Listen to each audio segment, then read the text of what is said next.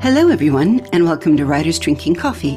This is a podcast where writers sit around, drink tasty beverages, and talk about writing, publishing, and the whole creative process. There will be rants and raves and opinions that do not agree but are lovingly delivered. We do not censor ourselves, so consider us PG-13. Today, you must suffer through with just me, Jeannie Warner, but I won't be alone. Not really. This is episode 161, Eulogy and a First Novel. A tribute to Annie O'Neil Stein.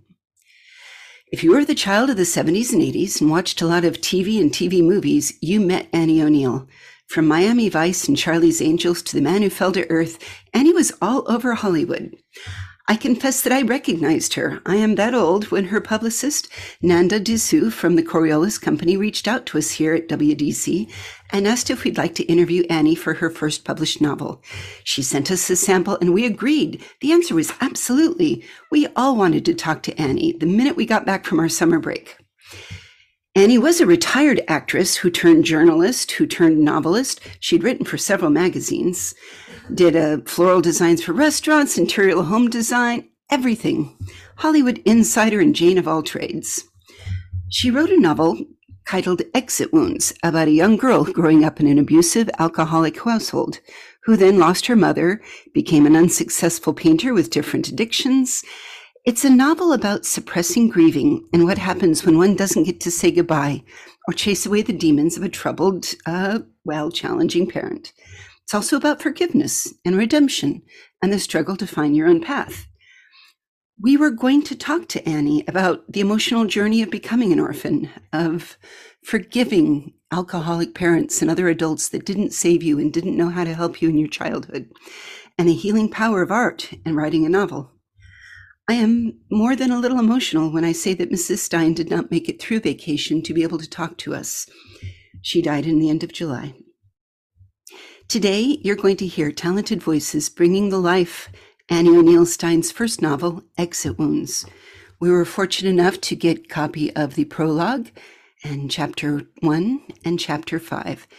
And I hope you listen and enjoy them and maybe reach out and purchase it for somebody, because there's so much that I would want to have talked to her about.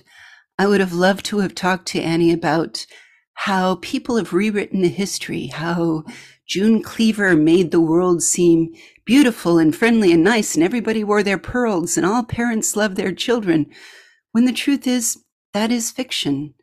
It's a beautiful fiction, but it's another fiction, and how writing the truth in memoirs, even when it's clothed in different kinds of novel form, fantasy, science fiction, speculative novellas, whatever it happens to be, the wounds are real and the stories are real, and they have been with us since the dawn of time.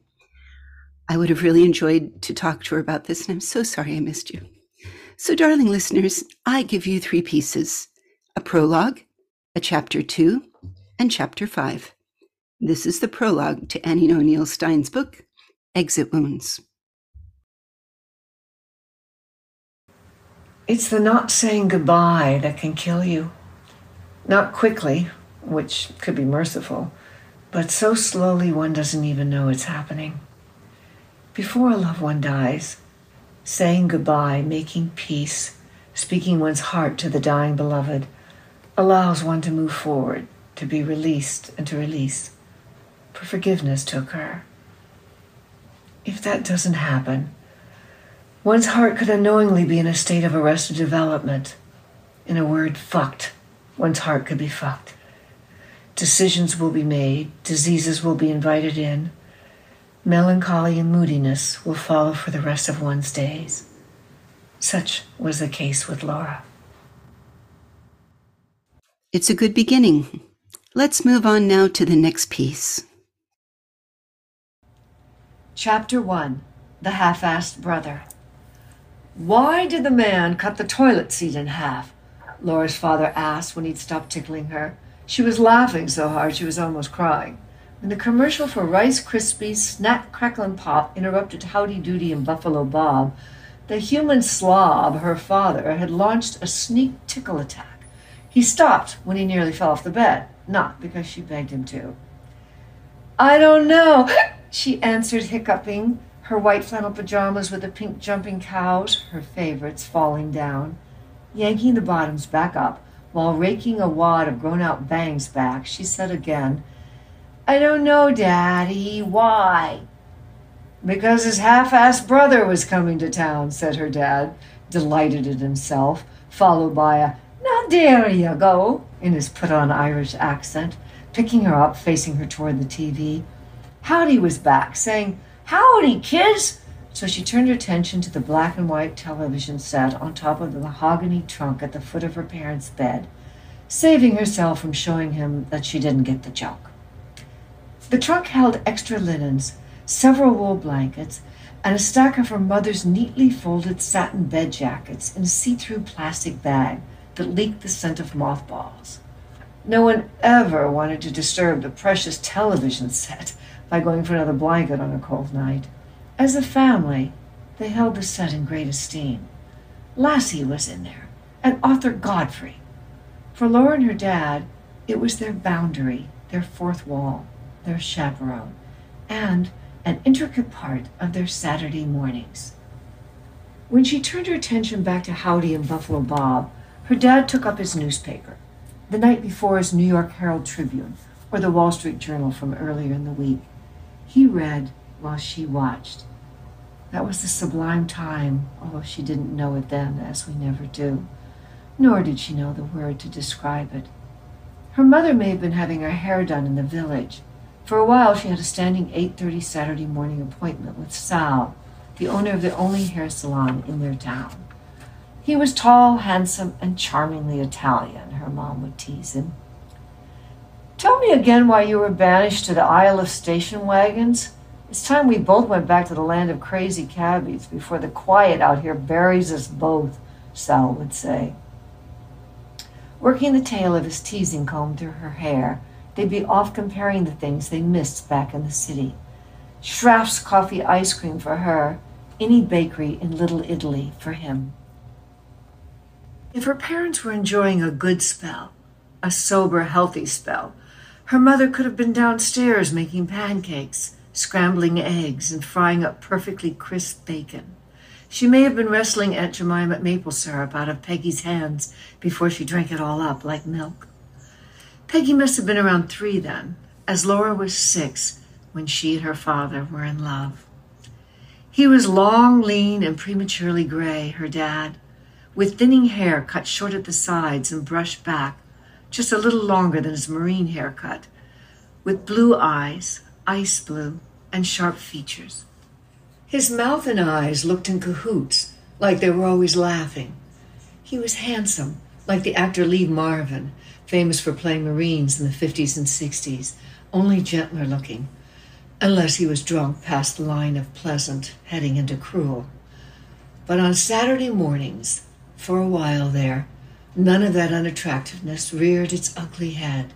He was all hers for a couple of undisturbed hours, making Laura one heck of a happy daddy's girl. Laura hadn't a clue where Lucy was on those Saturday mornings. She didn't care about either of her sisters' whereabouts during those sessions, if they weren't anywhere near her parents' bedroom. "I'm going to give you the business," her dad would say when she'd climb up on his chest and hold the neck of his undershirt. Feeling the cotton warm and worn between her chubby little fingers, she'd hoist it up to her nose and sniff it, inhaling her daddy. "I'm giving you the business, young lady," he'd tell her again, diving full on into her neck, making nuzzling sounds. An insect fiesta, a bee bumbling, a buzzing fly diving into her neck, while his hands spider-danced over her back and belly. He may have been his truest, least guarded self on those mornings, his freest without the drink. No reason not to be free when all that's coming straight at you is love, pure love, wanting only to stick to you like a second skin. Things must have been going well at home. Maybe he was selling a lot, going from door to door, smiling, tipping his hat for the Fuller Brush Company. Maybe it was later, after her Grandpa Curry bought him his seat on the New York Stock Exchange. He was feeling semi-buoyant about himself then for sure. Whatever the reason, it was a healthier, happier, better period than those to come. The late 50s in suburban New York wasn't exactly the time of innocence and wonder people wanted it to be. But they smiled in their plaid short-sleeved shirts, mowed their lawns, and tipped their hats to their neighbors. When the Saturday morning snuggle fests in her parents' bed ended, her father replaced them with Saturday afternoons at Rudy's bar. Grown-up stuff.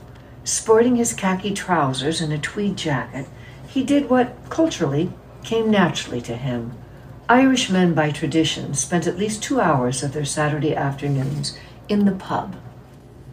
Rudy's, the only freestanding watering hole in Sands Point, did a brisk business on Saturdays. All the mix came out of the woodwork thirsty. Firemen, policemen, and plumbers were your usual suspects. Lawyers, doctors, insurance brokers wearing sports jackets. A priest or two in a black cardigan also constituted a typical Saturday afternoon, with elbows pressed to the polished wood at Rudy's. "What do you say, Mike O'Toole? And who might this young filly beside you be?" Rudy asked jovially as they strolled through the door, with the sun framing them briefly in a bright yellow haze. "Howdy, Rudy, me boy," responded Laura's dad, putting a hand on her shoulder, directing her toward the partially occupied row of maroon leather bar stools. The stools they landed on that first trip became their stools. Picking her up, swinging her in the air, around to the left, then around to the right, giving her a good whiff of his brown houndstooth sports jacket, wet wool mothballs from the hall closet, and his Old Spice aftershave, he plopped her atop the stool. "This is my partner in crime, Rudy," he said. "My middle girl, my little Laura." That became her handle at Rudy's. She'd walk in the door and get greeted by the proprietor first, and then the regulars, as little Laura. Oh, and how she loved it. How grown-up it made her feel to strut her blue jean self with her bobbed haircut and white keds, strut into that smoke-clouded semi-dark den and be called by her very own nickname. Have her Shirley Temple waiting by a bowl of peanuts in front of her regular place at the bar. Rudy and the others didn't know Lucy and how pretty she was, or Peggy with her button nose and cute lisp. No, her new friends didn't even know they existed, which was fine with her. Laura, with her round face, just a backdrop for a million freckles, felt she couldn't compete with either pretty or cute. So a nickname in a bar was a gift. Laura felt guilty about playing both sides of the fence for a while. She and her dad were supposed to be doing errands on Saturdays, the dry cleaners to pick up his suits, grocery shopping at the A&P, the library to pick up a book for her mother. On their way out the door, her mother always asked her to be a good girl now and keep an eye on your father. No fool, Margaret O'Toole. Her mother thought Laura was her sole sidekick and relied on her more than her other two daughters, but her mother was completely in the dark about her activities with her dad. She would assure her mother she would, keeping her eyes to the ground. She didn't think of it as lying, omitting was what it was, but she saw it as leaving that part out. Her mother's question when they got home was always, "Was your father good?" Or, "Did your father behave himself?" She always told the truth because he was indeed good to her and everyone else at Rudy's, where he behaved very well. He was funny and made her laugh, made several of the men laugh, including Mr. O'Hara, Sean O'Hara, the father of the fat boy in her class, and Sergeant Sullivan, whose wife waved the school kids across the street at the light in front of George's luncheonette. Her dad had them all in stitches. "Oh, go on, Mike. You're a real card, you are," said Mr. O'Hara. "He is indeed," agreed Rudy, drying a glass with a rag behind the bar, the burly white-haired character of an Irish barkeep, shaking off the last of his laugh. "Little Laura," he'd say, turning to her, "can I top off your Shirley for you? Another cherry, perhaps? Your old man's a real pistol, missy." Her father was a card and a pistol at Rudy's, so she determined that qualified as well-behaved. The only reason she didn't feel too guilty about straddling both sides of the fence was that she told herself it would be handing her parents another reason to ruckus. Their list was long enough. At 6, she was no fool either.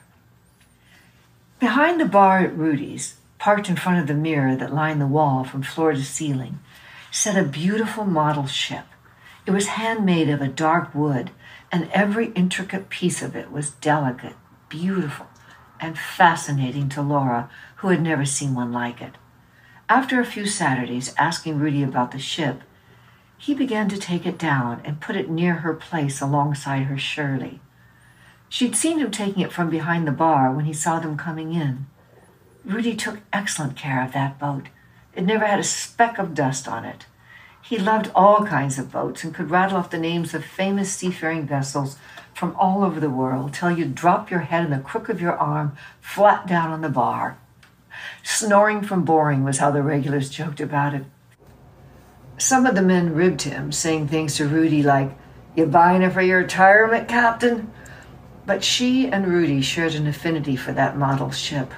Laura could sit for hours studying every detail of it. Rudy told her that he built it in 646 consecutive days. He said it was a long time ago, when he needed a project to come home to 646 days in a row. That he was a different man when he finished from who he was when he started. "See how I customized the porthole?" Rudy pointed out to her one Saturday afternoon while her father was holding forth on the merits of owning a Mercury, especially the station wagons. She was in their clubhouse. Ships, cars, half-assed brothers coming to town. The outings to Rudy's lasted several months. Being the only child on those afternoons didn't bother her a bit. She knew she didn't belong there, just as she knew it wasn't appropriate for her to be running into the Sands Point liquor locker to get her mother a fifth of Beefeater gin on the way home from school. But so far, neither outing had harmed anyone. Again, it was her special time with her dad. She loved the way he looked in his sports coat and smelled of aftershave and was a real card. She could tell he was proud of her in front of Rudy and his bar friends. She couldn't imagine him sharing Rudy's with either of her two sisters. He never had to ask her not to discuss their outings with either one of them. She was born a savvy accomplice. He never got out of line there. He had a drink or two and nursed those for as long as he could, for as much time as he could steal. Laura's time at Rudy's laid the foundation for her lifelong proclivity toward illicit acts and clandestine hideaways. Who knows how long they could have had at Rudy's? If cartoons in bed turned into cocktails at 2, late suppers could have been close at hand had her father not fucked it up.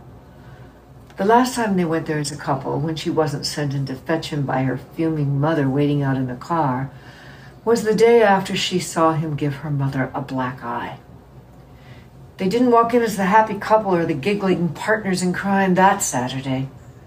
The only reason she was even with him was because of the A&P errand front. She told her mother earlier that morning that she hated her father and wanted nothing to do with him, that if she were smart, she'd divorce him. But her mother insisted she go and help with the marketing.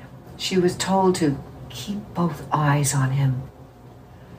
Her mother wore black sunglasses to hide the jellyfish-shaped bruise that bled purple down her left cheek past the rim of her glasses. Laura followed the shades of purple as her mom spoke. The night before, she had begged and pleaded that he unclench his fist and not punch her mother. Things had gone badly from the get-go that night. She and Lucy were playing 7-card rummy in the backseat of the car parked in the train station lot, waiting for the 525 from Penn Station to pull in. Elvis was singing "Don't Be Cruel" on the radio. It was autumn and already dark and chilly. They hadn't changed out of their school uniforms and just had light sweaters over their jumpers. Their mom was smoking, so her window was down, letting in the cool evening air and the fall smells Laura loved. Wood burning from neighboring fireplaces, wool sweaters, leaves going from pungent green to decaying red. The smell of grilling meat and roasting garlic from Peter's Grill across the station made her hungry. "I won," Laura said, putting her cards down on the midsection of the seat. "Shit, he's staggering," said her mother from up front. She and her sisters, all ears and eyes then, their game, history, searched the suited-up commuters to see how pronounced a stagger her mother was talking about. Well, girls, she continued, one hand holding her lit cigarette, the other slapping the back of the seat beside her, turning to them. He's plaster tonight, all right, giving her kids a look that said, "We're in for it, girls." And they were. Sometime around midnight, wearing her PJs in tears of exhaustion, Laura leaned against a wall in her parents' bedroom. Weary and wrung out from hours of refereeing, detouring, and deflecting nasty, hurtful words and sentences spit from one parent's mouth to the other's, she pleaded, "Daddy, please, you love Mommy, and Mommy loves you. Please, Daddy, go to bed. You both need rest." Begging, crying, she put her body between theirs when they got too close. "You go to bed. This isn't your business, young lady. Get to bed," said her father, wearing nothing but his boxers, skinny legs and all, wobbling around, working to maintain footing. "Leave her alone, Mike," slurred her mother, not quite as drunk as he was, wiping spit from her mouth with the back of her hand. Her hair and eyes vied for first place as to which looked wilder. "Leave us both alone, you bastard," she said. Before the words were even fully slurred out, he hit her. Laura never saw it coming. The punch hit her mother in the left eye and cheekbone, flung her into the wall, sending them all reeling. She sat at her place at the bar, mute, not touching her Shirley Temple. She had a paper napkin in her hand and kept rubbing the bow of the ship with it, silently, gently going over it and over it and over it again, speaking not a word to anyone. Rudy noticed the palpable silence and icicle air between her and her father. He asked, his eyes clear and kinder than she remembered noticing before, if she was okay. "Doing all right there? You're looking a mite bit sad today," said Rudy, his protruding girth wrapped tightly in an immaculate white apron, heaving out a sigh as he said it, manly-like, a big-bellied blacksmith or a grandfatherly shoemaker from the old country, or an Irish barkeep who'd pretty much seen it all. "I'm okay, Rudy," she said unconvincingly, tracing the smooth wood. "I won't be coming back here, so I'm saying goodbye to the ship." My heart was broken. I loved my father, but then I hated him, is what she could have said, and he would have believed her. "I see," was all Rudy said. She sat waiting for her father to down his drink, with not a comment to share with anyone. Feeling sad to be giving up the ship and Rudy's, she wanted to hate them both as much as she hated her father. When he finished his drink, he dug into his pocket, pulled out some bills, and standing threw them on the bar. "See you, Rudy," he called back, heading toward the door, not even checking to see if his daughter was following him. "Catch you later, Mike," said Rudy. "Little Laura," he called out before she reached the door. "Come here, miss," he said, and when she walked back to him, he picked up the ship and walked it around the bar to her. "Take it, kid," he said. When she started to protest, he pushed the boat into her arms, turned her toward the door, whispering so no one else could hear. "Take it, me darling. She's a sturdy one, just like you." Dear listeners, welcome to listen to Chapter 5 of Annie O'Neill's book, Exit Wounds.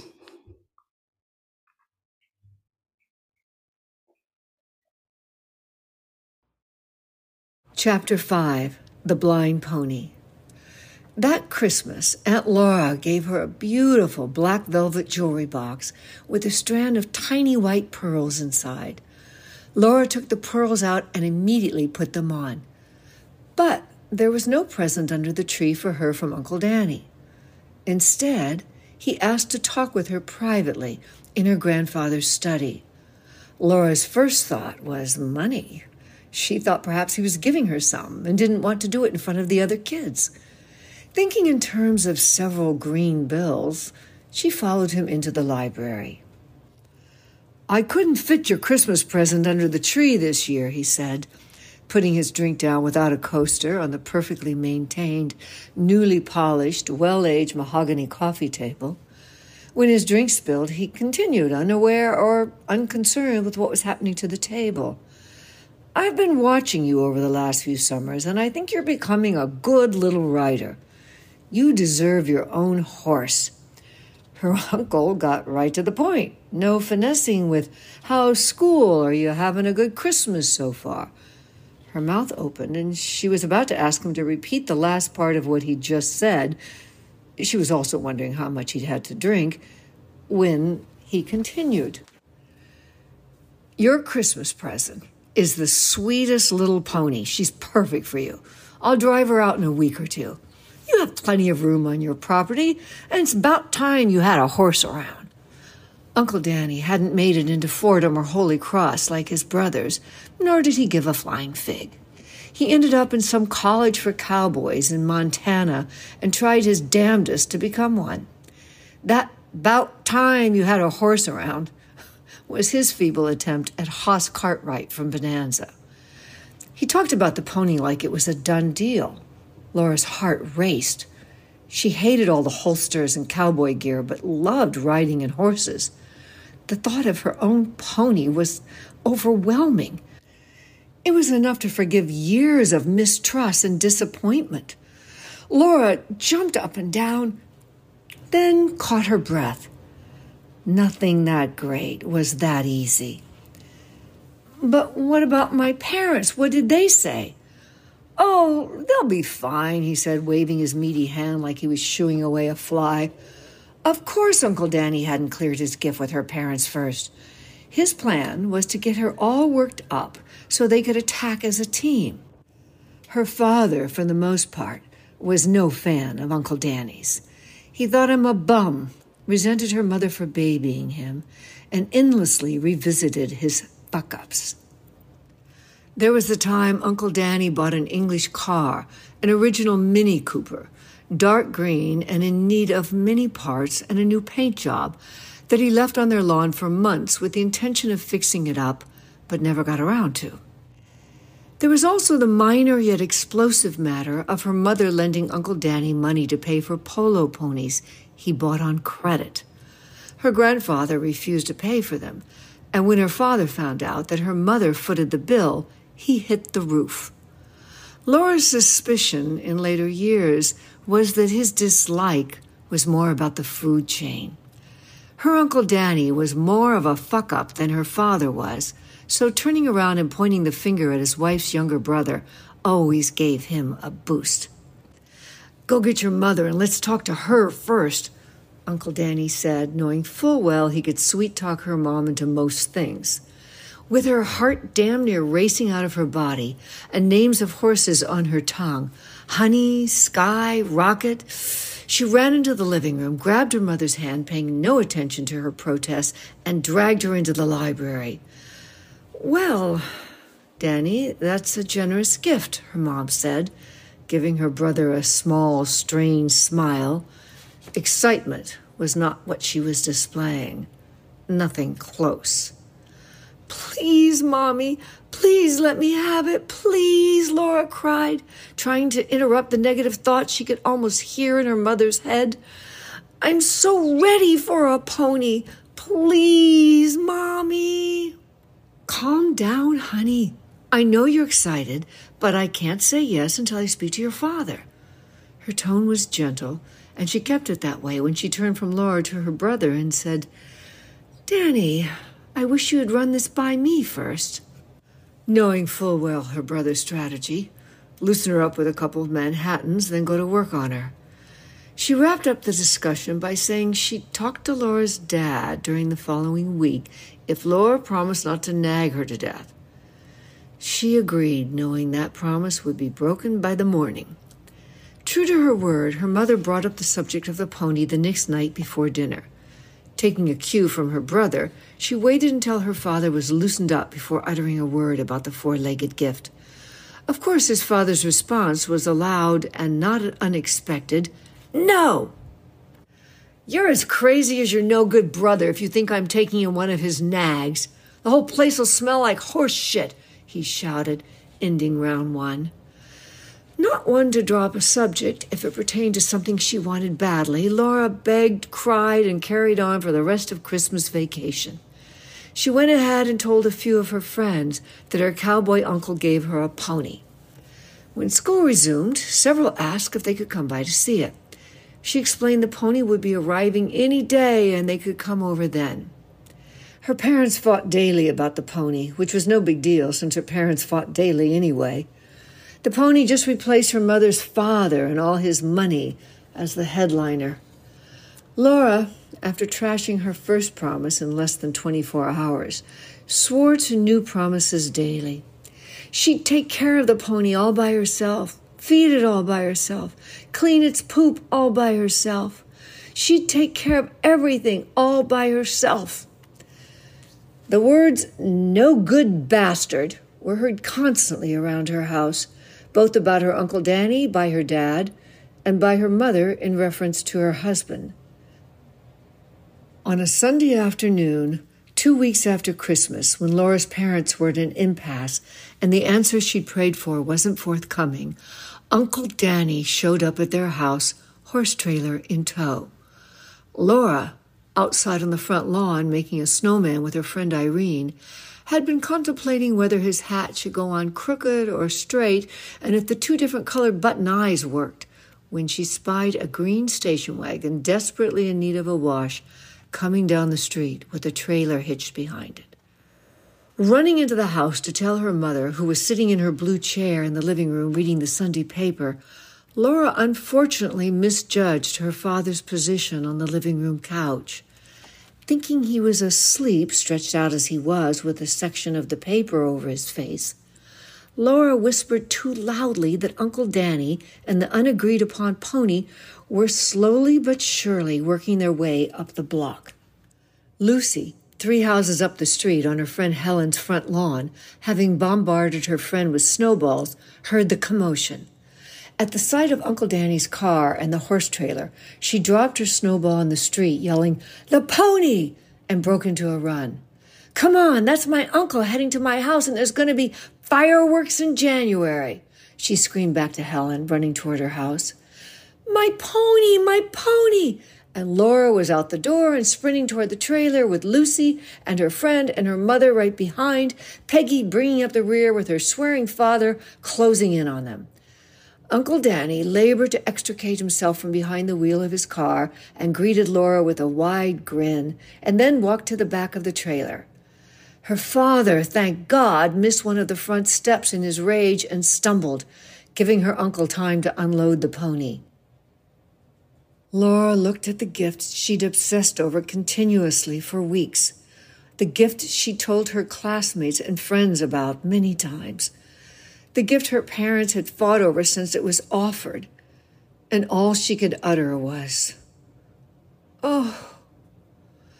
At the same time, icicle tears formed on her cheeks. "Oh, no," followed by, "Danny, how could you?" Staring at the Shetland pony, wearing a big black patch where its right eye should have been, Laura's mother at once wanted to embrace her heartbroken daughter and slap her thoughtless brother. All she could do, though, was say, "Oh, Danny," reach for Laura, and shake her head. "You get that broken-down animal off my property right now, you son of a bitch, or I'm calling the cops. Get that fucking pony and your fat fucking ass off this street now," yelled her father in his fury. Coming toward them, brushing snow off his pants from his stumble, he continued to yell for the entire world to hear. A small crowd of neighbors had gathered, with Laura crying, her mother shaking her head sadly, and her sisters and the neighborhood girls gaping and bug-eyed. "Take that pony and leave," said Laura's mother to her brother, voice low, sounding like a ship's captain with laryngitis. She'd never heard her mother sound like that with any of her brothers or sisters before. Uncle Danny packed up his pony with its one eye and pirate's patch and stuffed his swollen belly into his car. He was escorted up the block by Laura's dad, who raced alongside the trailer. "Get that nag the hell out of here, you no-good son of a bitch! Off my block! You should be ashamed, you no-good bum! Watching him, his long, skinny legs working hard to catch up to the trailer, she knew, whatever it looked like, her father wasn't fighting for her or the real pony she'd been expecting. Not once did he acknowledge her disappointment. He was using that moment, her moment of utter loss and total embarrassment, to solidify his place in the food chain. That's all. He'd be tossing that blind nag at her mom for days, weeks, months to come. It was in his pocket to be pulled out whenever it was needed.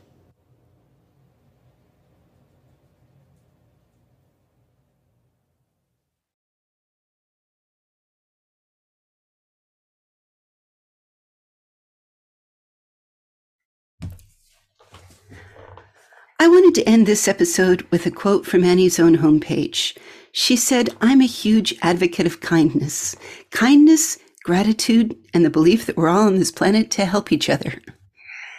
Annie, wherever you are, I hope you're in a happy place. I understand that your husband and your children are still going to miss you. And for all of us that watched you when we were kids or didn't get a chance to meet you this summer and are desperately sorry for it, I hope you're in a happy place.